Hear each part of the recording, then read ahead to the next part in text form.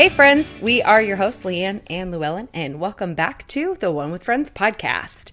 Let's give a round of applause to Llewellyn for hosting it by herself last week. Yay! Wow, thanks. Thank you. You did such a good job. Honestly, I was like, you know what? I think all of our listeners probably are going to like Llewellyn better than me. You did such a great job. I was like beaming with pride while listening. Also, you and Danielle together, I was rolling, laughing. I was eating lunch in the cafeteria of my job, and I was out loud laughing and just could not contain my laughter. Like, it wasn't stifled at all. That's I just funny. full on was just laughing by myself at a table. Wow. Did people think you were crazy? Hilarious. I didn't really care to look around a lot. I was like, you know what? If something's making me laugh and making me happy, hopefully it's just contagious. Yeah, that's true. It was so funny. You guys were hilarious, and hopefully our listeners thought so too. Props to you. Well done. It was so good. Thanks. We did It made me miss think you. like, man, you should host more episodes by yourself because you did such a good job. Like once a quarter or something, we'll have like a Llewellyn only episode. You could just feature one of our friends and have fun because you did a great job. Thanks. I appreciate it. As feedback for that episode, I have already texted you about this, but I wanted our listeners to know as a follow-up that my stripper name, you guys were talking about that. And Yes. What is funny is that obviously Chandler said Crystal Chandelier, which is a perfect stripper name. Oh, so yes. You, me, who was it? Jane and Anne all connected. Gosh, this was probably a year ago now on an episode where it was the four of us. And we talked about a name that I used to use as a little kid during like make believe and play. That's I would right. always change my name if we were like playing a game. And my name was Crystal. And then I grew up at one point and realized, oh my goodness, that's a stripper name. And for those of you that have the name Crystal and are not a stripper, I apologize. But just contextually, I was just like, oh, now I'm thankful that my parents didn't name me Crystal. But so Crystal Chandelier would have been actually a perfect name. I could have just absorbed and, Yeah. had a different life than I have now. Very different. Very different. So you gave our listeners, our friends out there, an update last week, right? I did. Our kind of monthly update. Okay, Yeah. then I'll give mine real quick. Okay. I don't really have a lot to give, I guess. I should have thought about this as we were talking about it. My job is going well. I don't know if I let you guys know this, but I have recently, part of my personality is that a lot of the things that I take on in like my personal life have to do with either refinement or personal growth. So books I read, hobbies I get into, most of them have to do with bettering myself, making myself a more rounded human being, things like that. However, my personality is that one of my chronic stressors is personal refinement. So as much as I desire to do it because I want to be a better person, it's also a huge stressor for me that I constantly feel like I have to be refining myself in order for people to love me and accept me and for me to, present myself to people. And I've realized that I do not do a lot of things in my life that are just for fun's sake. So what I've done recently is I have bought supplies to start oil painting. Okay, I gotta be honest. Oil painting is the last thing I would have thought of. What would you have thought? I don't know. Anything but that? Okay. Okay, so here's why I did it. You and I both know somebody who's like a mentor to us. And at one point, she put out a course called The Inspired Life. And she mentioned that in seasons of your life where you're trying to figure out like purpose and things that get you excited, she said, what did you enjoy doing when you were like 6 years old? I think it was either 3 or 6. Like, what are the things that you dreamed about your life being? What are the things that got you excited about when you were a little kid? And one of the 3 things that I wanted to be when I grew up was, 1, a singer. And spoiler alert, I cannot sing for the life of me. So I wasn't going to invest any time into doing that because that to me would have felt like personal refinement. Number 2, an actor. I am not going to start doing, improv or anything like that. So that was out of the picture for me. And the 3rd thing was an artist. I wanted to be an artist. And so I thought, you know what? I loved like coloring and drawing when I was a little kid. So why don't I just pick it up and do, abstract things that don't have a lot of like, structure to them, just because I'm too much of a perfectionist to be like, oh, draw me a picture of this specific scene without it being abstract, because I would be like way too much of like, I'm failing at this because it doesn't look perfect. So I decided to pick up oil painting. So I bought a French easel, which is collapsible and amazing. And it can hold a bunch of your paints and brushes and all that stuff in it. And then it comes with a palette that kind of slides out that you can use. So for my little tiny baby apartment, it works perfectly because it folds up to, a couple of inches deep and, about like 1.5 feet long maybe. So it kind of folds up real nice and you can slide it under something or lean it against a wall and it's not in the way. So I've recently taken up, I'm starting the hobby of oil painting. I haven't started yet. I bought colors, but then I realized I should probably buy a lot of white because using those colors just as they are is just going to be a lot. So I was like, I need to dilute most of that with like some white. So anyways, yeah. So picked up that hobby and that's pretty much really the new thing. That's awesome. I want to see what you create when you create them.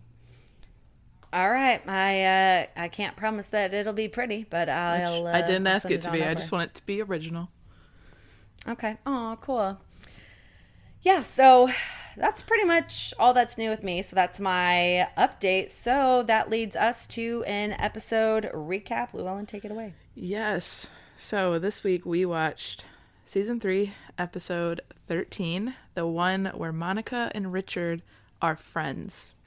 This episode was written by Michael Borkow, directed by Robbie Benson, and originally aired on 1/30 of 1997. Monica and ex-boyfriend Richard meet by chance, and the lunch they go to leads to something more.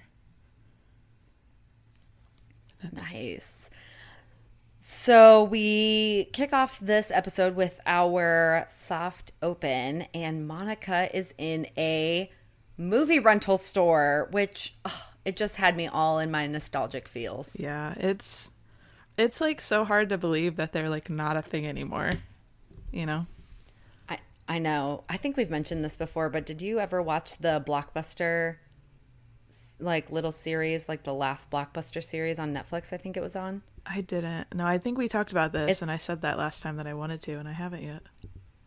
Okay, it's like a short mini series. It might be like 3 episodes or something like that, but it talks about Blockbuster, just overall how it came to be, its downfall, things that probably could have saved it if they had been intuitive thinking enough to have jumped on certain opportunities, and then the last Blockbuster in existence. Yeah. And there's a little bit of drama at the end.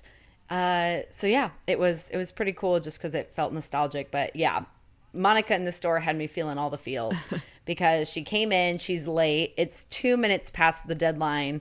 And she has to pay late fee. It's only, it's like $6. She only has 3. But a shaved Richard shows up as her knight in shining armor and saves her. He sure hands does. her the extra $3, and they give a really big hug.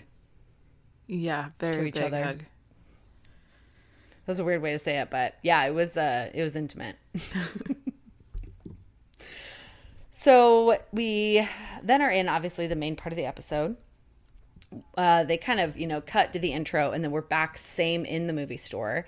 And essentially they're kind of walking around the store and people watching. They're joking around like, this guy, he's in the classics right now, but as soon as we leave this area, he's going right back to the back in the adult porn. Now, adult porn. I don't know, whatever, porn. That was a lot of times to say porn. Okay. Yikes. Gosh. Did you ever have that in the stores that you went to?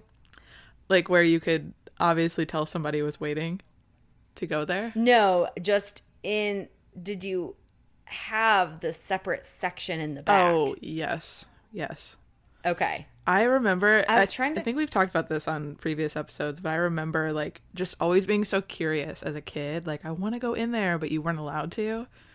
Not because I wanted anything, but because it's like, it's a forbidden place to go. And, you want to go where it's forbidden sometimes. Right. Yeah. You're like, why can't I go in there? Right. I'm so curious. I think I did in one, but when I was a littler kid, I don't remember that being the case.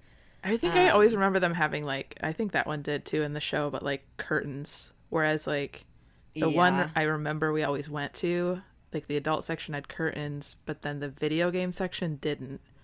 So I was like, well, why does that one have a curtain, but this one doesn't? And like now as an adult, it makes sense. But yeah. Yeah, for sure.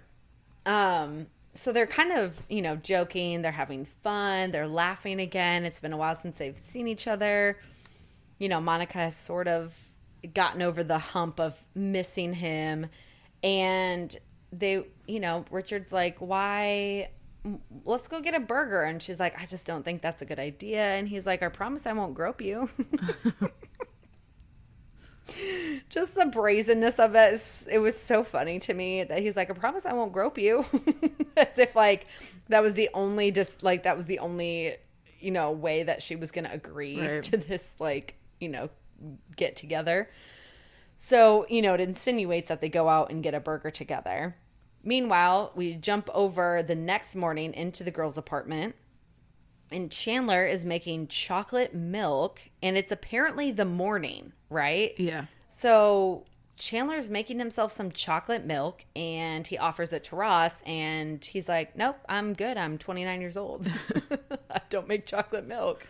And I was like, I literally had the thought the other day as I was walking through Costco that I should get Nesquik mix. There's nothing wrong with chocolate milk. That line that Ross said, I'm like, dude, no, if I want a glass of chocolate milk, I'll go get a glass of chocolate milk. I'm going to have a freaking glass of chocolate milk. Right.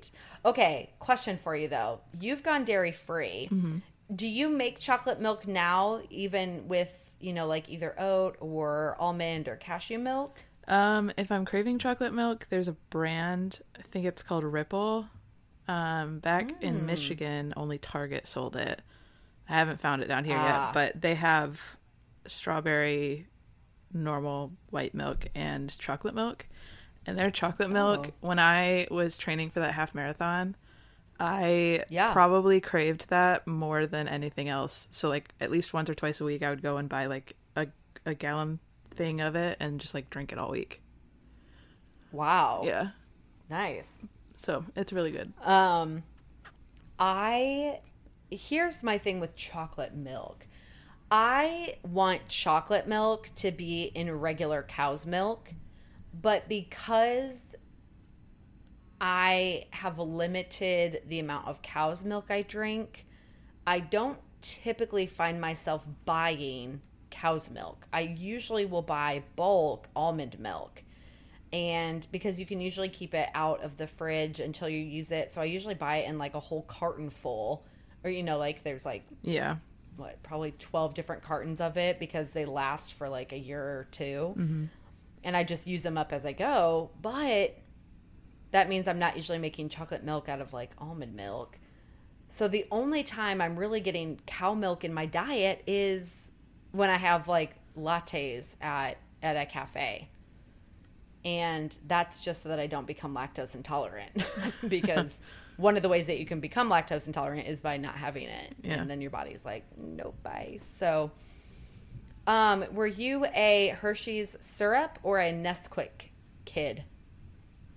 I preferred Nesquik, but I mean, my parents bought both. So I had both, but I preferred Nesquik. Yeah, we were definitely Nesquik kids for sure. I felt like even though it's a powder, it just stirred in the milk easier. It did. Something, I don't know. It I just did. liked the taste of it. The Hershey syrup tasted more like a cold version of hot chocolate, even though hot chocolate is also powdered. Right. For some reason, whatever the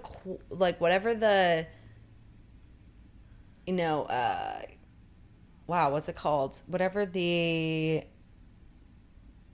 ingredients were in it, there was some sort of like similarity between that and hot chocolate. Yeah, the powder just mixes better too, I feel like. Because I feel like the Yes. Hershey syrup, you know, it sinks to the bottom immediately. And then you have to stir it. And I feel like when it sits, it just like sinks again to the bottom. So you constantly have to stir it, which was always just annoying. But Yeah. It's bringing me back to like a nostalgic memory of my mom. It was be my sister, me, my sister, and my youngest sister. We would like at night, and this wasn't every night, but like once in a while, like as a treat, my mom would make us chocolate milk in just one big tall glass. So it's like a 16-ounce glass. So what we do, and it wasn't like a ritual or anything, but like we would just find ourselves in the kitchen because we all wanted this, chocolate milk. So we'd all like stand in a little circle in the middle of the kitchen and just pass the glass between, the three of us little girls and then my mom. But we'd also have a can of spray, like whipped cream.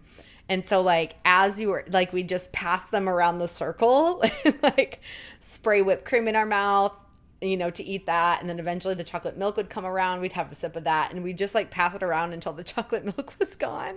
that's a great memory. Oh, it was great. It makes me miss my mom. But okay, so Ross, as a 29-year-old, needs to get his life together and stop being so prideful and just eat the dang chocolate milk or drink it. Meanwhile, Rachel is complaining that she has to stay late. Well, Ross is really complaining that Rachel has to stay late to work. He kind of asks her, like, hey, are you going to be, like, late again? Like, what's going on? And she's like, yeah, unfortunately, you're starting a new job, so you're kind of just trying to fit it all in and get the flow down. And Rachel's like, I know, honey, but how about this? For every hour that I'm late, I'll wake you up in a way that has proved very effective in the past. And he's like, you know what? Take your time. Take your time, my love. So they reconcile really quick. Meanwhile, Phoebe also comes into the apartment, and she is going to start doing some manly man stuff with the guy that she met in the park, I think, right? Yeah. He's going to teach her how to be a jock, was her words. Right. And she said, we've kind of made an agreement. He's going to teach me all the jock stuff. And the boys are like, and what have you agreed to give him? And she's like, I'm going to let him. As if like that was the whole part of her agreement. I couldn't decide if the way that she said it, was it defensive as if like that was the truth, or I'm going to let him as a way to like not give away the idea that they were definitely going to end up having sex. I think it was just like the truth, because I feel like that's how Phoebe is. She's like, oh, well, I'm going to let him do it. Yeah. And then, relational things happen later. Right. The Monica, whose apartment this is the only one who's not actually hanging out until she comes out of her room, and she's all smiley and like, man, you got in late, Monica. And she's all like, I know, I hung out with Richard. And all of the friends are not a fan of this. No, they are not. She reveals to them that she's seen him tonight, so they're hanging out again, or tomorrow night. But it's not a date. She's going to teach him how to make lasagna, and both Joey and Ross call her out. Mm-hmm. I think Ross says something about being naked friends. And then what does Joey mention? Do you remember? I don't remember what he said. Yeah, I don't either, but Was it Joey I know he like... Was it Joey that brought up the fact that she, has been like trying to get over Richard for 6 months? Because there was one of them mentioned something about like, oh, you've I think you're right. trying to get over him for 6 months, and you don't now you're think gonna reward yourself. Yeah, you're gonna reward yourself with a date with the same guy. Like, what an idiot. Yeah, they were all like, she was no, trying to that's a great play that point. it was the innocent, like, it's just an innocent like dinner night, and I'm teaching him how to do this, and I'm helping him. But all the friends are like, yeah, okay, sure. That's not what it is. I mean, haven't we all done that before? Haven't you done that before? Yeah, I have. I've done it for sure. No, we're just friends. No, we're not. Blah, blah, blah. Like, we can all do that when we know. It's funny because it's like, you already know. The thing is, like, you already know the right answer. Right. You are already an objective third party to your own story. Yeah. So when other people go to speak into it, you're sort of like, I already know that this is not a good idea. But the other part of you just wins over. But there's always this objective third party that's in the back of your mind. And you already know that what you're doing is wrong. Yeah. So that's why you get a little defensive when your friends call it out, because you're like, oh, I already know this. But now I feel like I have to dig my heels in deeper because this is what I want to do, even though I know better. Mm-hmm. Man, I lived probably most of my 20s in that exact state. Yikes.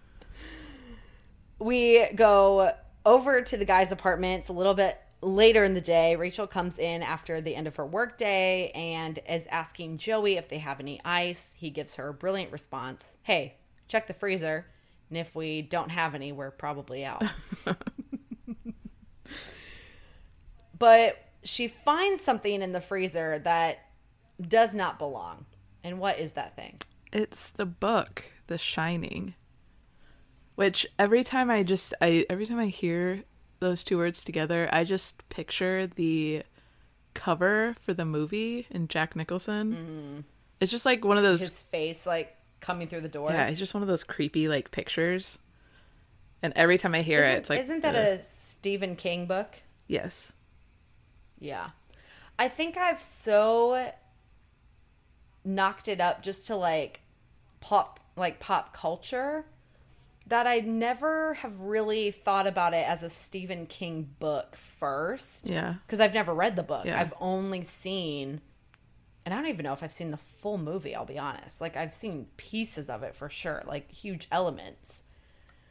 But I've sort of forgotten the idea that, like, this is supposed to be like one of those suspense horror movies type, movies or books that he does. Mm-hmm. And I haven't really... Have you ever read it? Have you ever seen it? I think I've seen it. I've not read it. My dad is a huge, like, Stephen King reader. He loves all of his books, so he's read it. And I think that's probably why I watched it. But I don't think I've ever read it. But I did know it was a Stephen King book because of my dad. I think the only Stephen King book I ever read was Secret Window, which I think is Secret Garden, Secret Window, technically. And it's only because I saw the movie with Johnny Depp in it, and I loved it. That's a good movie. It was so creepy. I forgot about that movie, I'll be honest. I think I own it. I think I do, too. Own it. I think you do, because we both do. Oh my gosh, I need to watch that stinking movie. It's probably been 5 years since I've seen it. Yeah. At least. And I'd argue more than that. Man, I forgot about that movie. It's so good. It is. So creepy. Oh, man. Okay, where were we? Okay, so The Shining is in the freezer, and he puts it in there because he's scared. Yeah. So the fact that, because of this conversation, all of a sudden we get into this classic, like, I want you to like my book so much that I'm going to read yours so that you'll read mine. Mm-hmm. Because they get into this conversation where Rachel, he's like, well, haven't you had a book that you've read over and over? And she's like, well, I guess Little Women. And he was like, well, okay, but like, this is The Shining. Like, this is so much better. And she's like, read your book and you're going to read Little Women. He's like, okay, cool. So is it like, how little are they? Like, is it scary little? He's expecting them to be in the same category and like genre of book, Right. when they're definitely not. Yeah, very, very different books. I feel like they're the complete opposite, actually. Oh, yeah. Now, there is like a fun little connect to this episode. So while the books...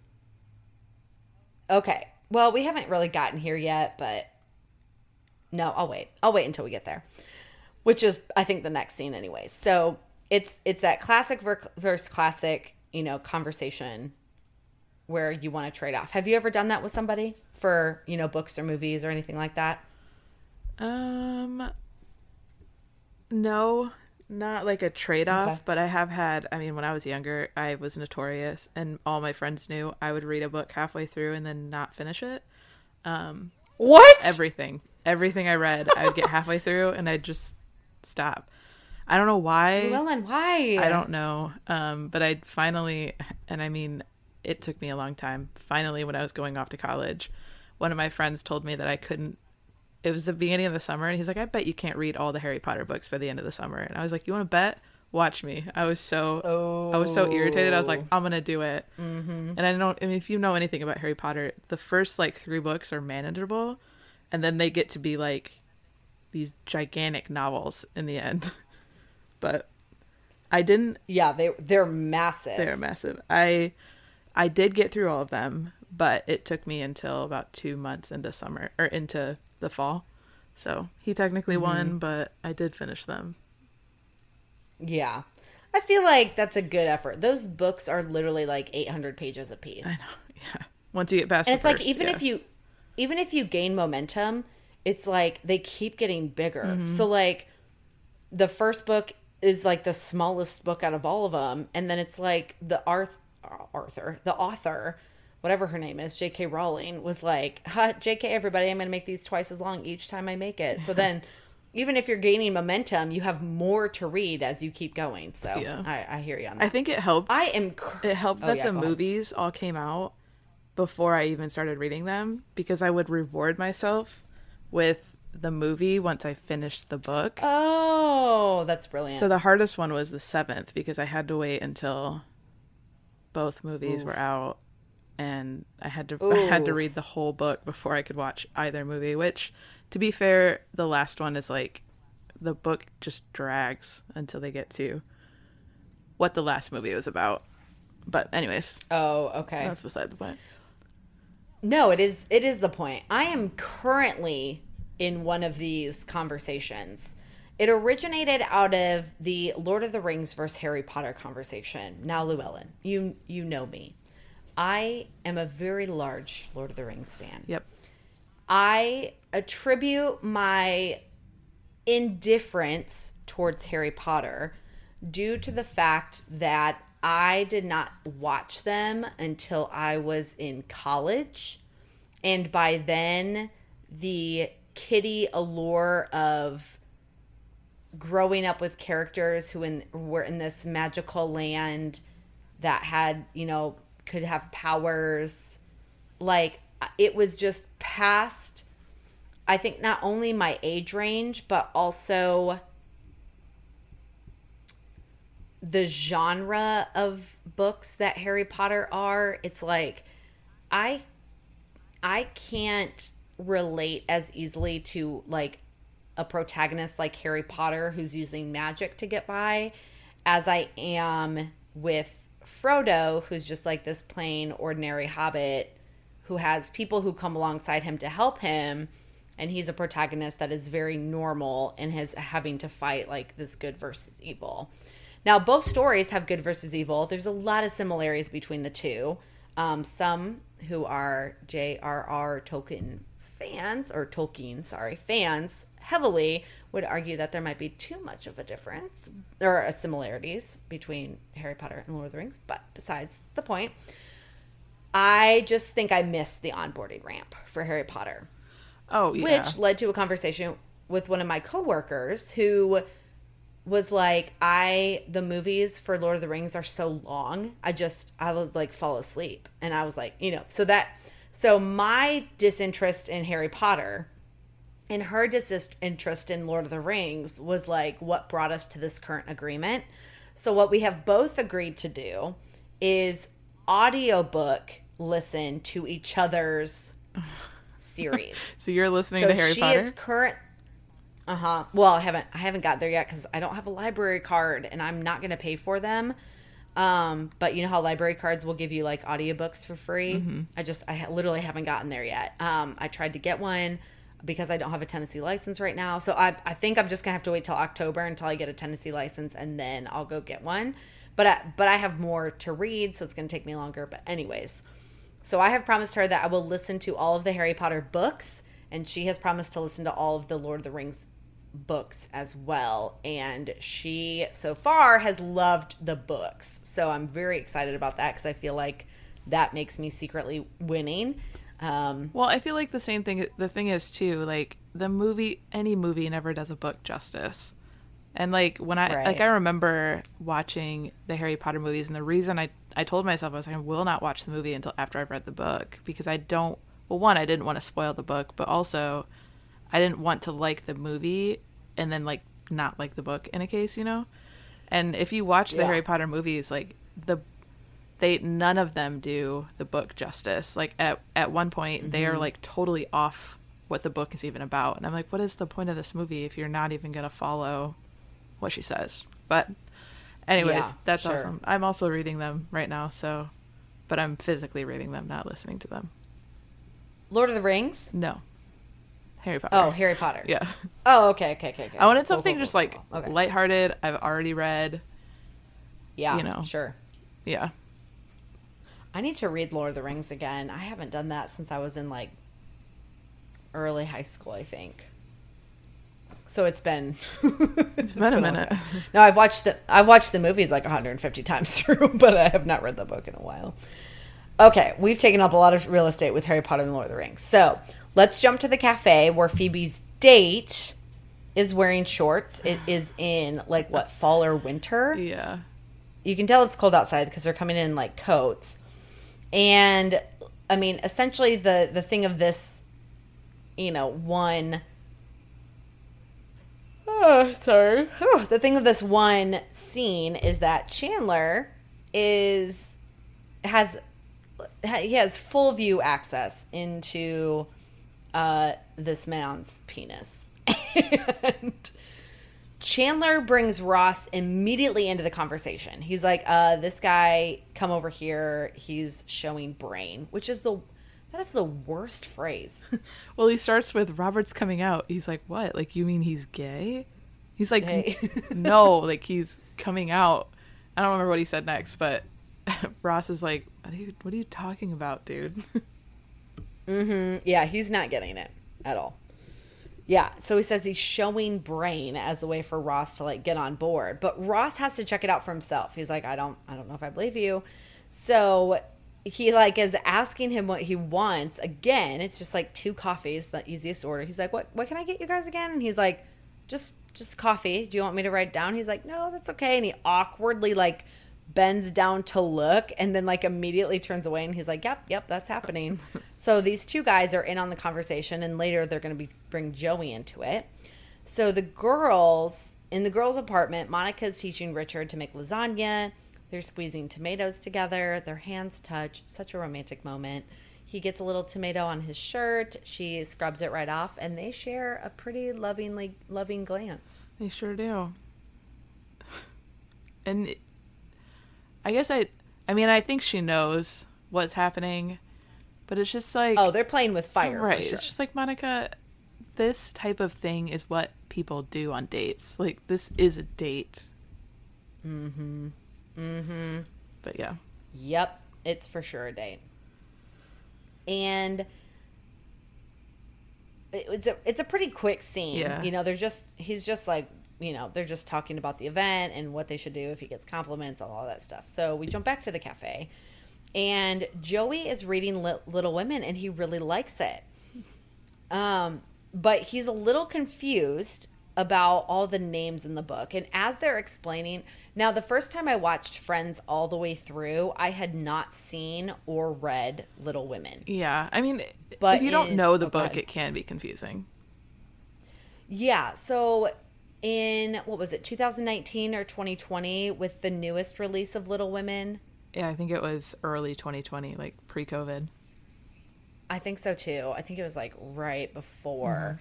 I went and saw the movie. Finally, I was like, you know what? Like, I've heard enough about this. We've had like 5 releases of this movie since I've been alive. I feel like I should probably like give it a shot. I see it in all the classic book sections, but it's never been one that I'm like, ooh, let me read that. Yeah. So I finally decided to. And now when they're explaining it, when Joey's walking through it, I know exactly what they're talking about now. But the first time, I sort of got lost in his own confusion. And the names are messed up. Lori is a guy. Joe is a girl. And Joey thinks at one point that Joe's a lesbian because she likes Lori, but Lori's a guy. Like, oh, wait a minute, what? So he's just like, he like has to like dive deeper in the book. He's like, no wonder Rachel has to read this so many times because it's so confusing. Poor Joey just doesn't get it. Now Phoebe is back with her guy, and in this specific scene, I was just like, I don't like this guy for Phoebe at all. He just seems kind of like. Okay, this is my really strong language, and it's not really that strong, but he just seems like in real life, if you met someone like this, I could see him being like a dick. Yeah, I could definitely see that.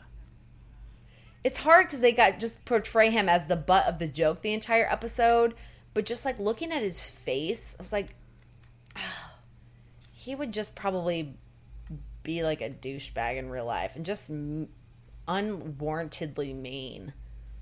I don't know. It's more of like an assumption of who, like, and maybe, he could play that character just really well, and that's why I'm saying it. But I don't know. I just don't like him. Yeah, he does come across kind of like that.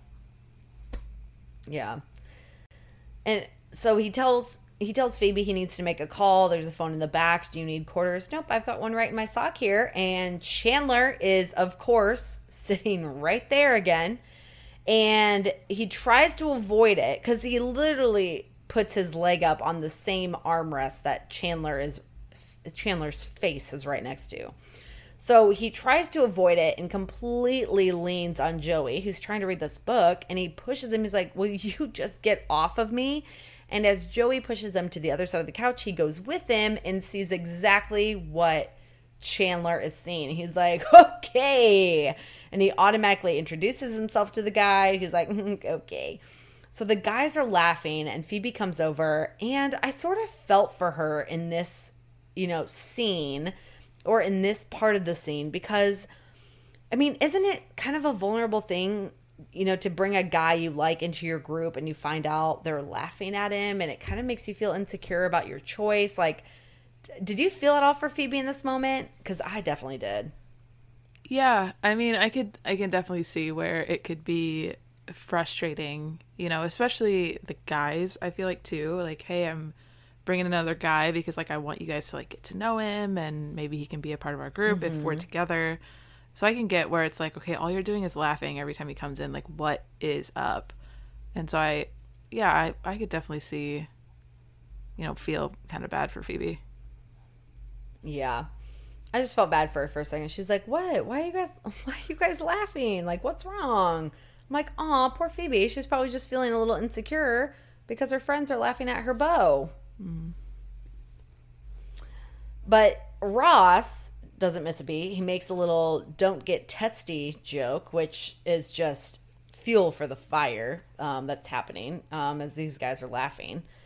Now, what I hated about the scene, and I thought was just like a throwaway and so stupid, is that in order for Phoebe to see what they're seeing, Chandler asks for him to pass the cookies. And as a way to like pass the cookies, he puts his leg on the table to like reach forward, which is so not a natural way to pass cookies. Right, yeah. Because you're like, he's trying to lean forward in the direction of something that he's raising, which would then block his ability to like reach forward farther. I just thought that was such a stupid way to make him show. Yeah. like to show Phoebe what's happening. I mean, it's effective for the scene, obviously, but I was like, none of that movement makes any natural sense. Like, it's against all things that you would do. In fact, in order to pass something, you'd probably scoot your butt back further into the chair to give yourself more leverage, like, forward. You know what I mean? Mm-hmm. But anyways, that was just a pet peeve of mine. We go right upstairs to the girls' apartment, and Monica is cleaning, talking to Richard on the phone. And you can tell she's sort of just trying to convince herself and him that this platonic friendship is really the way to go. Yeah, and I think she's cleaning at the moment, and I feel like anytime something is like stressing Monica out or too much for Monica, we find her cleaning or organizing or doing something like that. So I just found it interesting that when she was having this conversation, she was very visibly cleaning her apartment. Wow, I didn't think about that. Yeah, maybe it's just because I do the same thing sometimes. So, but yeah. Like you clean when you're stressed? Yeah, like clean, or if I'm stressed, I'll organize everything, like to make it, to like systematically make everything work, like what I have control over. Yeah. So. Yeah, that makes sense. Yeah, so he's like, are you sure that this is the right thing? And she hears a knock on the door while she's, talking to Richard on the phone. And she's like, yeah, this is smart. We're doing it the smart way. Like, she is so trying to convince herself that they're doing the right thing. Yeah. But all of a sudden, she opens the door, and who's standing at the frickin' door? Richard's there. He's like, are you sure? And so, of course, in the humor, she's like, I'll call you back.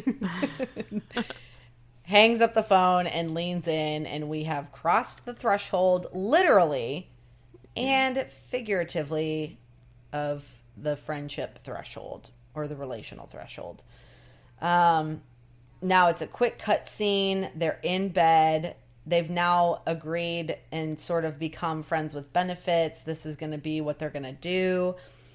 And Monica finds out that Richard is going on a blind date. But he's not going to cancel, and he's not going to cancel because they are just friends.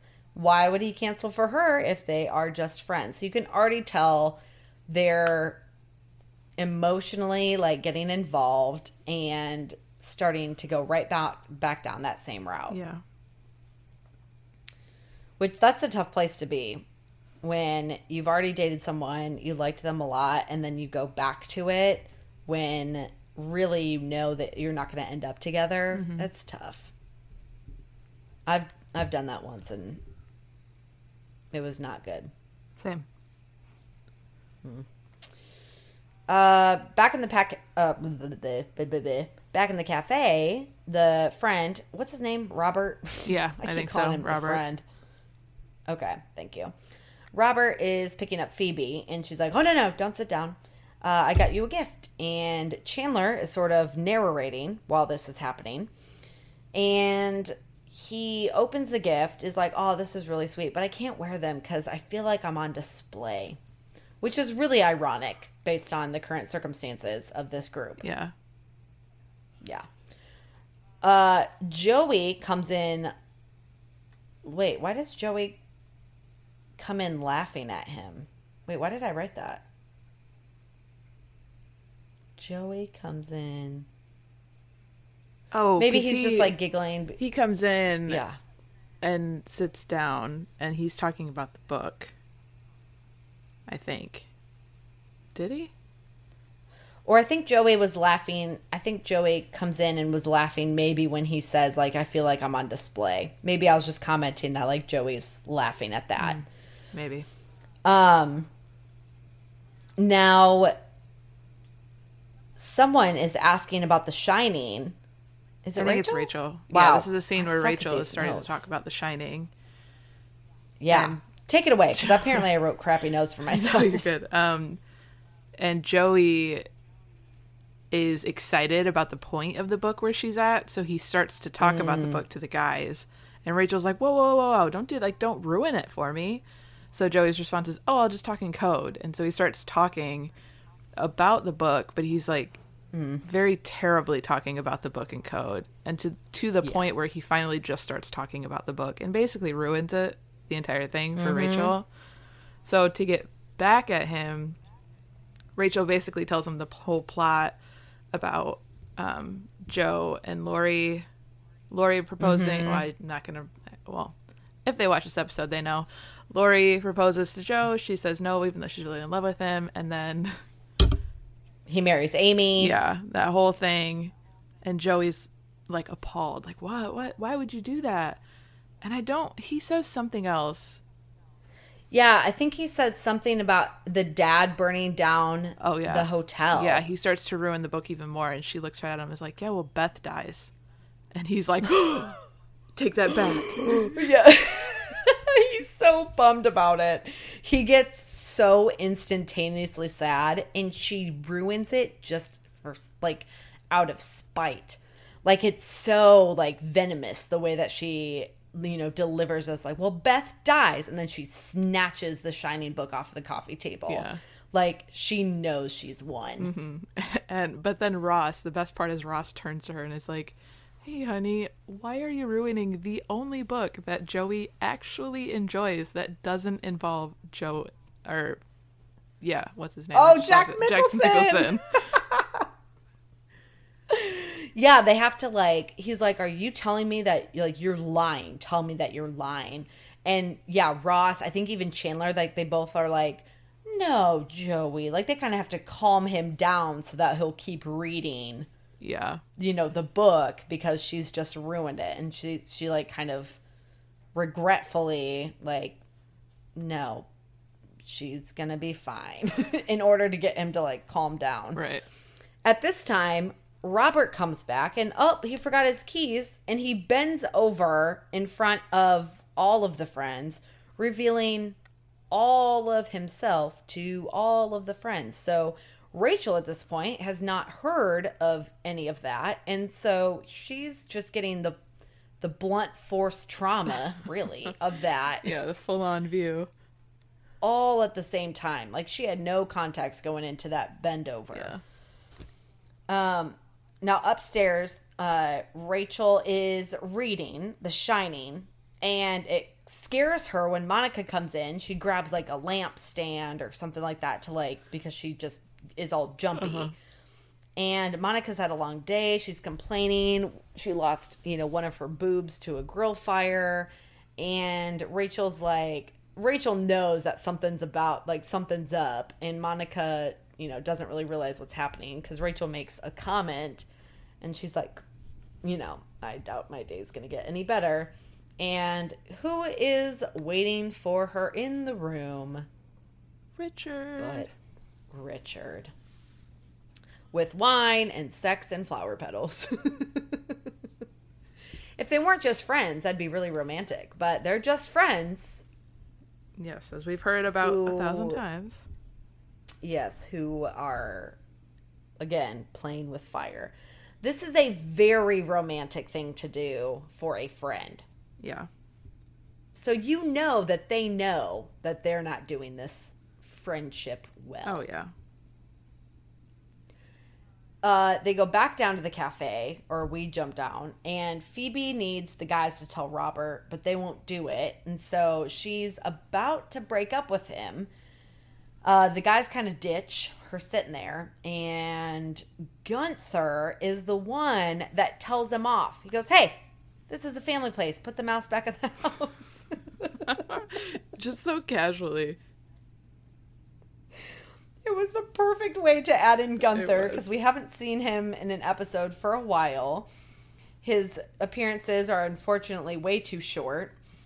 And it was probably one of the longest lines we've literally heard him say. Mm-hmm. But he's like, hey, buddy, this is a family place. Put it back.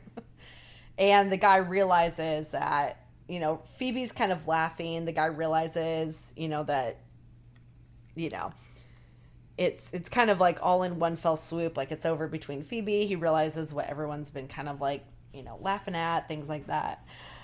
Now, in the last scene, of the main part of this episode, Monica's essentially repaying the favor of, the benefits of being friends. She's over at Richard's place and is decorating. It's exactly copy paste. There's roses, there's wine, there's candles, and another woman as well is all of a sudden with him in the house. He opens the door. You can kind of hear him progressively walking this woman through his apartment. Here's the kitchen, here's the living room. And she's like, but what about the bedroom? And he's like, go. Yeah, it's just okay. It's a bedroom. So he opens the door and very quickly notices that Monica is definitely under the covers as he's sort of, and you know how like your brain can take stuff like information in so fast? Yeah. So my guess is that in a scene like this, what they're processing through is you're opening the door, and as you're opening the door, you're seeing candles lit, rose petals everywhere. You just did this for Monica. There's a huge lump under your bed that's moving. And so you instantly are like, oh, shoot. So he closes the door before the woman can even really get a view into the room and is like, well, there it was, just a normal bedroom. And so he kind of rushes her out. He's like, oh, I'm really tired. I'm going to go to bed. Like, rushes her out as soon as he realizes Monica's in there. And I have to ask, how much did those flowers cost? Have we not talked about that on this show already? I think we have, because flowers are not cheap. And they're all roses, which are so expensive. And she lives in New York City and in a fantastic apartment. Great location, and she has a lousy job. Yeah, she works at a diner. Yeah, and she's a chef. There's no way that she's affording all of those flowers. No. And like to set that up, how many candles you'd have to buy, the time to set it up. Like she'd been prepping, and now, she's under the covers. He kind of comes like walking slowly in, sits on the bed, and she's like, so who is she? It's the blind date. They had to reschedule. She's like, oh, do you like her?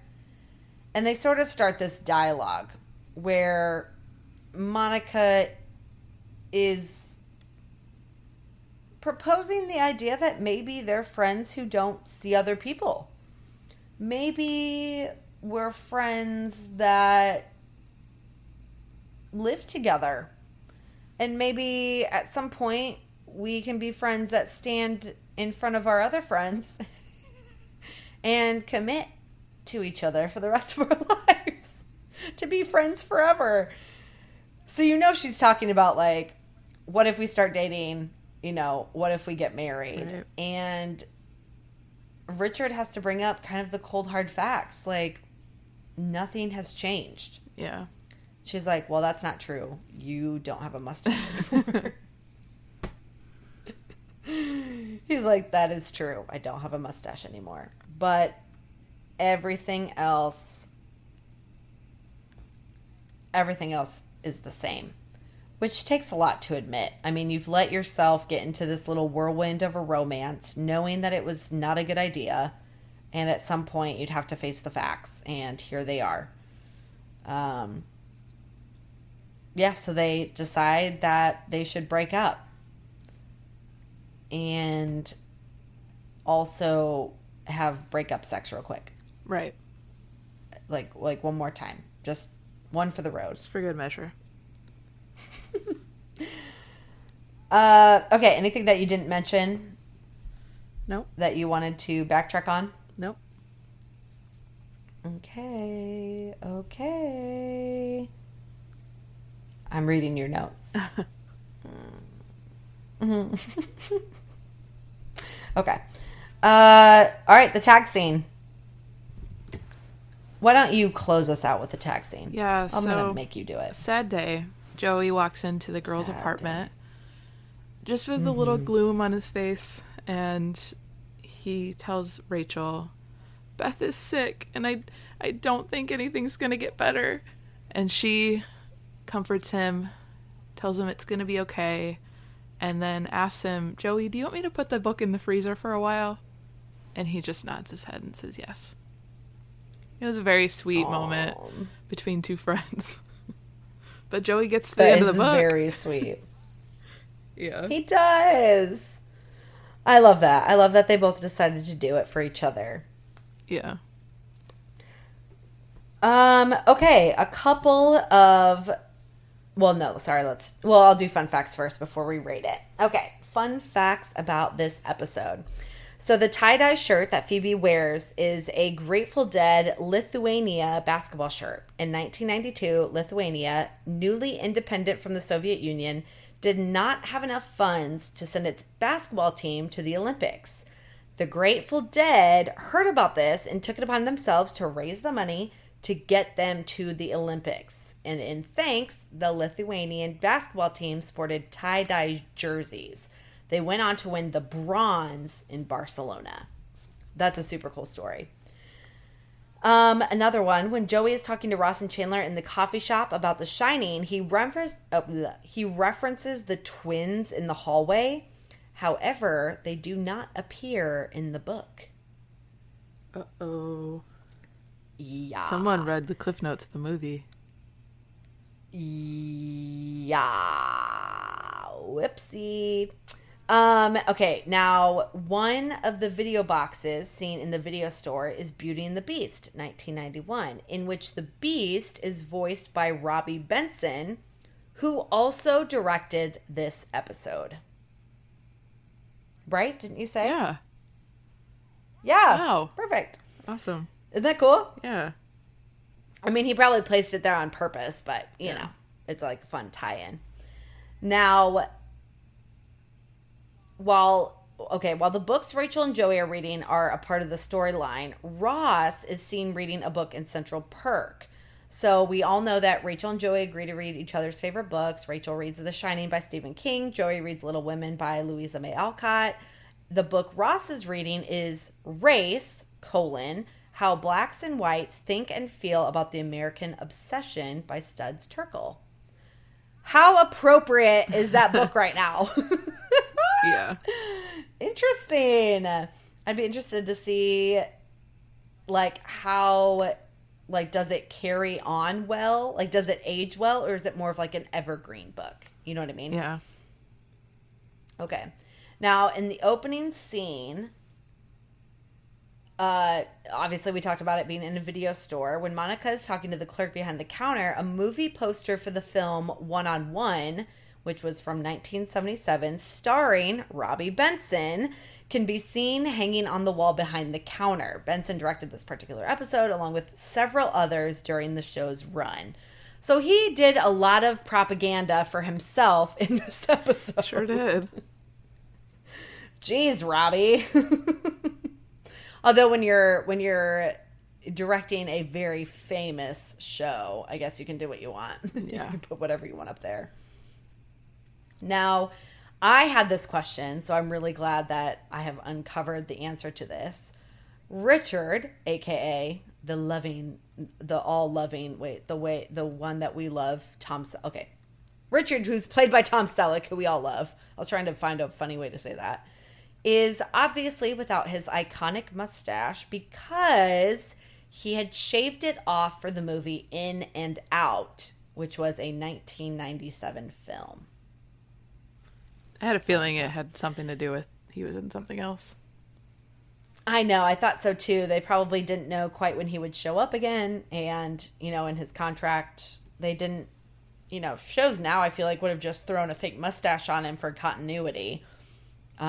If they really needed it, but it's not as needed, I guess, and it makes like a good talking point at one point. Now, unofficially, alternatively, this episode is known as the one with the book spoilers or the one with Phoebe's boyfriend's shorts. That's a lot of possessives. Phoebe's boyfriend's shorts. Yeah. Okay.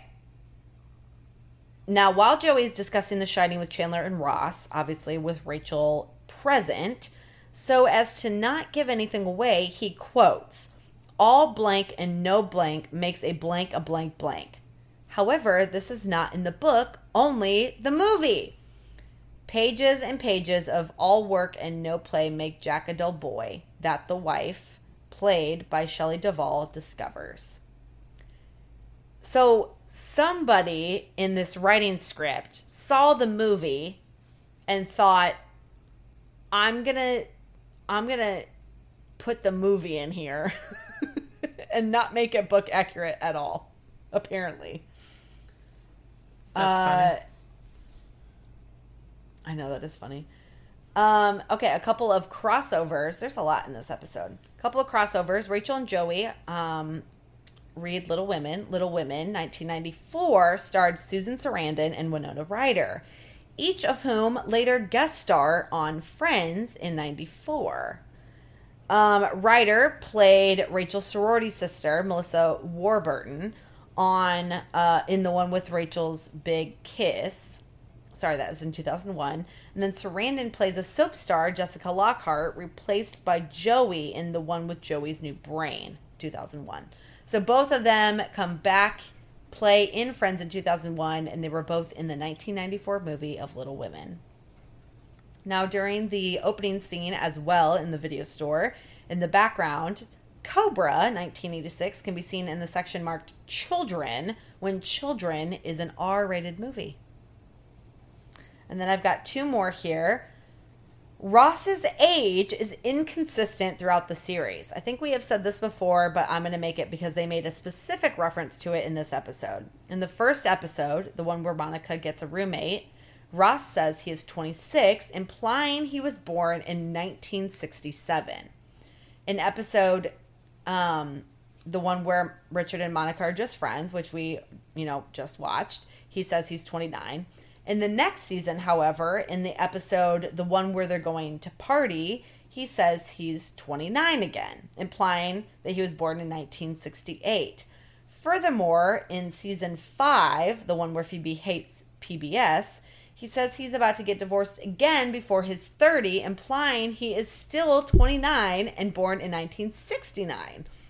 Also, in episode 4 of season 8, the one with the videotape, he claims that he backpacked across Europe in 1983, then whispers to himself, I was 13, implying he was born in in 69 or 70. So there's a lot of non-continuity when it comes to Ross's age. Literally, it ranges between, it's a 4-year range of when he was born. Essentially, the youngest, the youngest year that they imply, I guess it's 3 to 4 years. The youngest that they imply he was born in 67, and the oldest is 1970. So there is a 3/4 year gap depending on when in 67 they are saying he was born. Okay. Last fun fact. It makes no sense that Joey would get confused by the gender of the characters from Little Women, since despite his low intelligence, he would have read the articles referring to either Lori or Joe. So today we would call those pronouns, and they would say she said to him or he said to her. So that kind of makes sense, I guess, now that I think of it. Whew! That was a lot. Yeah. And with that, to get me to stop talking, how would you rate this episode? Yes, I would probably rate this episode a how you doing, only because I mean, it's a big one for Monica. I think of all the plot lines, like that's really the only prominent one, which is probably why they named it after Monica and Richard. So I think it's a good one to watch, just because we kind of see her slip up, we see them slip up, and then it kind of just helps make that storyline, kind of continue, but also like, okay, we need to stop. Like, this is it. And it was just realistic. I mean, that happens to people probably more than we realize. And so I think just to like kind of humanize the situation, it's kind of an important one to watch. I think the rest of the storylines were kind of just add-ons to help make that one not as deep and as, because we have to have the comedy in Friends. So I think the other two plot lines were like to kind of help keep the comedy alive. So I would rate it that, strictly on the Monica and Richard plotline. Yeah. I would rate it a high. How you doing? I was I enjoyed this episode. I think normally I would critique the Robert one-off. Typically in some of my ratings, I've probably done that when there's like one-off random things with Phoebe that they don't carry on into other episodes or storylines with her. I'm always like super critical of that. But because the Monica and Richard storyline, and I even like the Joey Rachel storyline, like I thought it was funny. I thought it was realistic too. Like, people like to trade off books and movies and, find something that they've, never read before and relate to someone on a different level. And then spoiler alerts, like how many times have you gotten something spoiled and you're like so mad because you're like, I was going to get there, but like, dang, now I'll filter the rest of what's happening based on that spoiler. So I thought I was entertained. Like this one was really easy to be entertained by. Even though I don't really like the storyline of Robert, I thought it was funny because of the way that the guys made it like a big deal, and then Gunther just like passively was like, "Put it away, buddy." And then it was like over. So yeah, I would agree with you, Llewellyn. How you doing? Okay, post show wrap up. Did you do one last week? I do not remember. I did not. That being the thing. Okay, did you have one? I think you did, didn't you? Wait, what? A recommend or yes. spotlight? Safuden? Did you do that one? Did I? No, I don't know. I think you had it written in the notes, so I don't want to do it again. No, I did not. Okay. I'm going to butcher the name. Safuden Jirwala. On Instagram, _SAIFEENTSZ_. Looks like a double underscore on both sides. On Instagram, you reached out to us back at the beginning of July. And you said, I listened to the first episode today and it was awesome. The way you guys explaining the characters. Thanks for this podcast. Keep it up. It's awesome. My favorite part was, now Llewellyn, you're going to laugh at this. My favorite part of the first episode, or at the beginning, was pro tip of the day by Phoebe, be honest to your friends. So we said, wow, like good for you for sticking with it. We've already changed a lot since then, for the better, we think. And glad that you didn't bail after that first episode. Glad you're along for the ride. And they said, no, I didn't bail out. 3 episodes already done. And that was, again, back in July. So over a month and a half ago. So hopefully, Safuden, hopefully you're a little bit further along into season at least 2 so that you're past all the cringiness of us as we kept getting better and better. So thank you for reaching out. We appreciate it. We love hearing from you guys. And that is our social media spotlight. Now, recommend to a friend. I know you just did one, Llewellyn, and you usually have a little bit more trouble, but do you happen to have one for tonight? I don't have one for tonight. Okay. I will recommend something that I recently signed up for. It's called The Nudge. It's a texting app where ambassadors from your city, it's a free app that you sign up for, a free texting app. And when you sign up, they commit to send you 2 texts per month with something to do in your designated city. Now, they're not everywhere. Right now, it's a United States thing, and they're typically major cities.